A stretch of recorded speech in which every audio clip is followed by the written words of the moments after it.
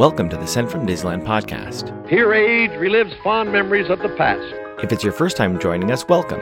On this podcast, we'll take a journey into the past and explore Disneyland and Disneyland history with mementos, snapshots, and postcards sent from Disneyland from 1955 to the present. The postcards from this episode will be viewable on Instagram at Sent from Disneyland or on my website, sentfromdisneyland.com. Today I'm starting off by thanking my patrons from patreon.com.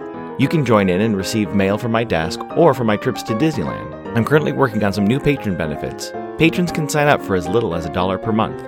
Special thanks to Random Olive, the first patron to this podcast, and to the e-ticket patrons Tania, Eric Daniels, Monica Seitz Vega, Scott Booker, Russ Romano, Michael and Christina Cross, Scott Cagle, Joe Gamble, and Sheila Harry. C-ticket patrons Serious Inquiries Only, Debbie Weinstein, Jennifer Schneep, Grace Coate, Ben and Noel Bruning, and Patty Wool. B-ticket patrons The Disney Rewind Podcast, and Jeff and Paige Orton. And to the A-ticket patrons Elise Sharp, Zealot Infinity, Alexis Robles, Maggie and Henry Byers, Angelica Nablock, and the All Aboard Podcast. I am your host, your post-host Clocky, and today we have 2 postcards sent from Disneyland.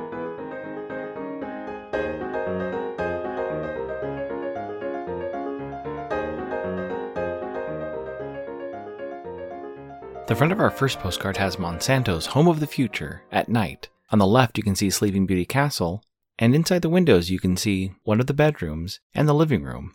On the bottom left-hand corner is the Monsanto Red M logo. On the back, it reads, In Disneyland, Monsanto's Home of the Future, a showcase of future living, here in direct contrast with the medieval castle looming in the background, is a fascinating preview of the wonders and conveniences that await you in your home of the future. It's postmarked June 30th, 1960, with a Pomona cancel and a 4-cent Lincoln postage stamp, Scott number 1036. I assume they visited the park on Wednesday, June 29th, when park hours were from 9 a.m. to midnight. The weather was a high of 89 and a low of 54. Park attendance that day was 26,352. It's addressed to Mr. Glenn and Ray Hireen of Monticello, Iowa. It reads, Hi boys, was at Disneyland.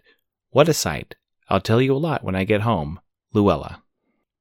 When Disney's California Adventure opened in 2001, there were only 4 sections: the Entry Plaza, the Hollywood Pictures backlot, Paradise Pier, and Golden State. Golden State was in the center of the park and had a miniature land within it known as Bountiful Valley Farm. First, it was listed as an attraction in my opening day map for the new park. It is described, Presented by Caterpillar. Experience a growing tribute to California's heartland. Surrounding the attraction were shops and food offerings.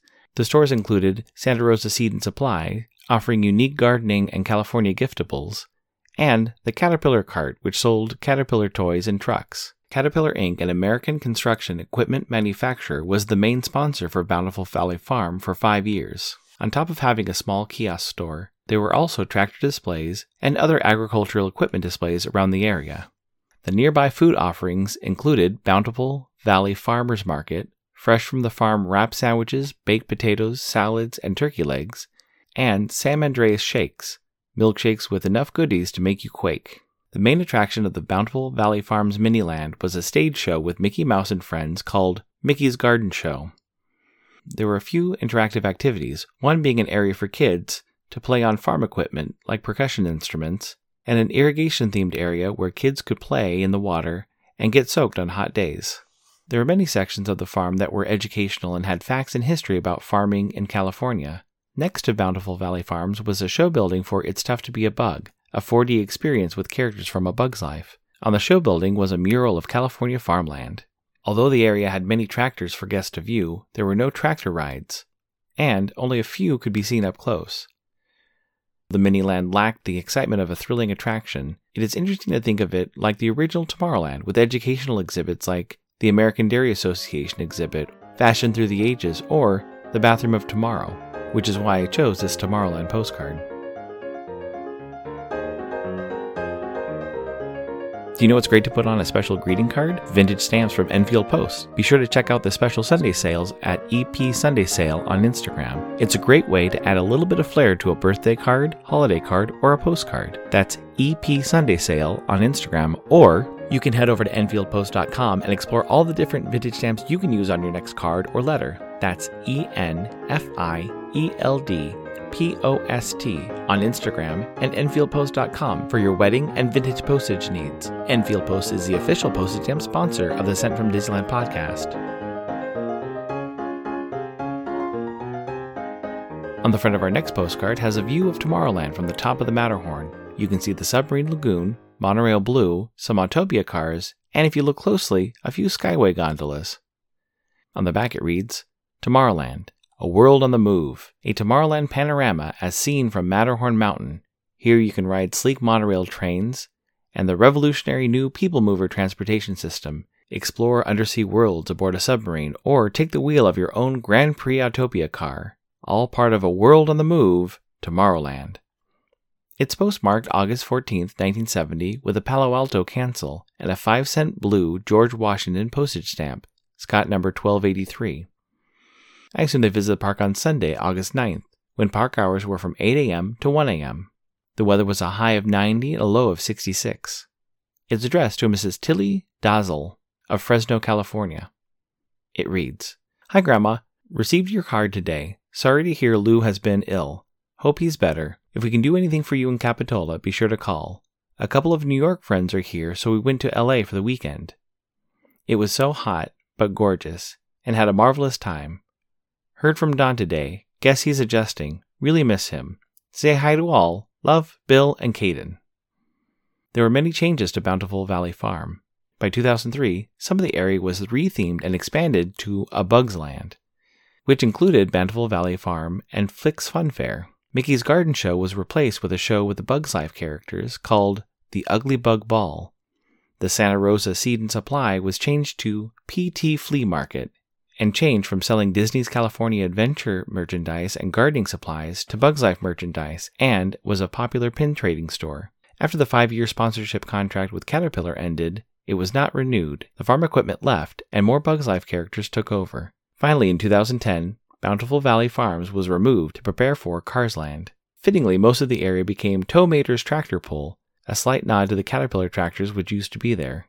The PT Flea Market was stripped of all theming and moved to the Paradise Pier area and is now a common character meet and greet area, especially during the Lunar New Year celebration. 2 cow statues representing the dairy and beef industry of California were moved to Big Thunder Ranch in Frontierland in Disneyland.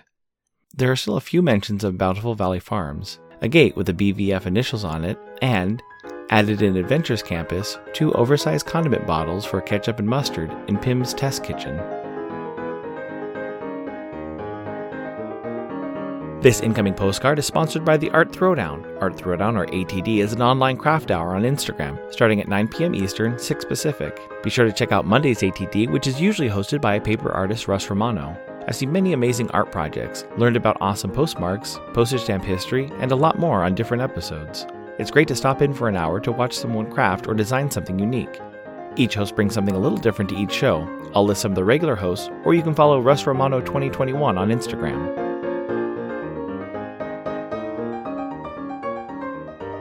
The front of my incoming postcard has a green background with a red fern leaf design painted on the front. It's postmarked January 29, 2023, with a San Bernardino cancel and a Year of the Ox Lunar New Year Forever postage stamp, Scott number 5556. It reads, No matter how hard the past, you can always begin again. Buddha. Thank you so much for the postcard. This postcard is from the Mojave Correspondence Club on Patreon.com. I'm a patron and enjoy getting a postcard every month and occasionally some extra magic mail for my birthday. This postcard fits into the theme of this episode, as Disney's California Adventure, now Disney California Adventure, has seen many changes in just a little over 2 decades. Even when the postcards were sent from this episode, the entire park was a parking lot. Bountiful Valley Farm became Bugs Land and Cars Land, and now Bugs Land has become Adventures Campus. I have a feeling that Adventures Campus will be around for a while, but who knows what it will look like in 20 years. Thanks for listening to Sent from Disneyland. If you enjoyed this podcast, please subscribe and tell your friends. It would be awesome to share your favorite episode. There are over 100 episodes to choose from. It would also help to leave a 5-star rating and comment on whatever podcast platform you use.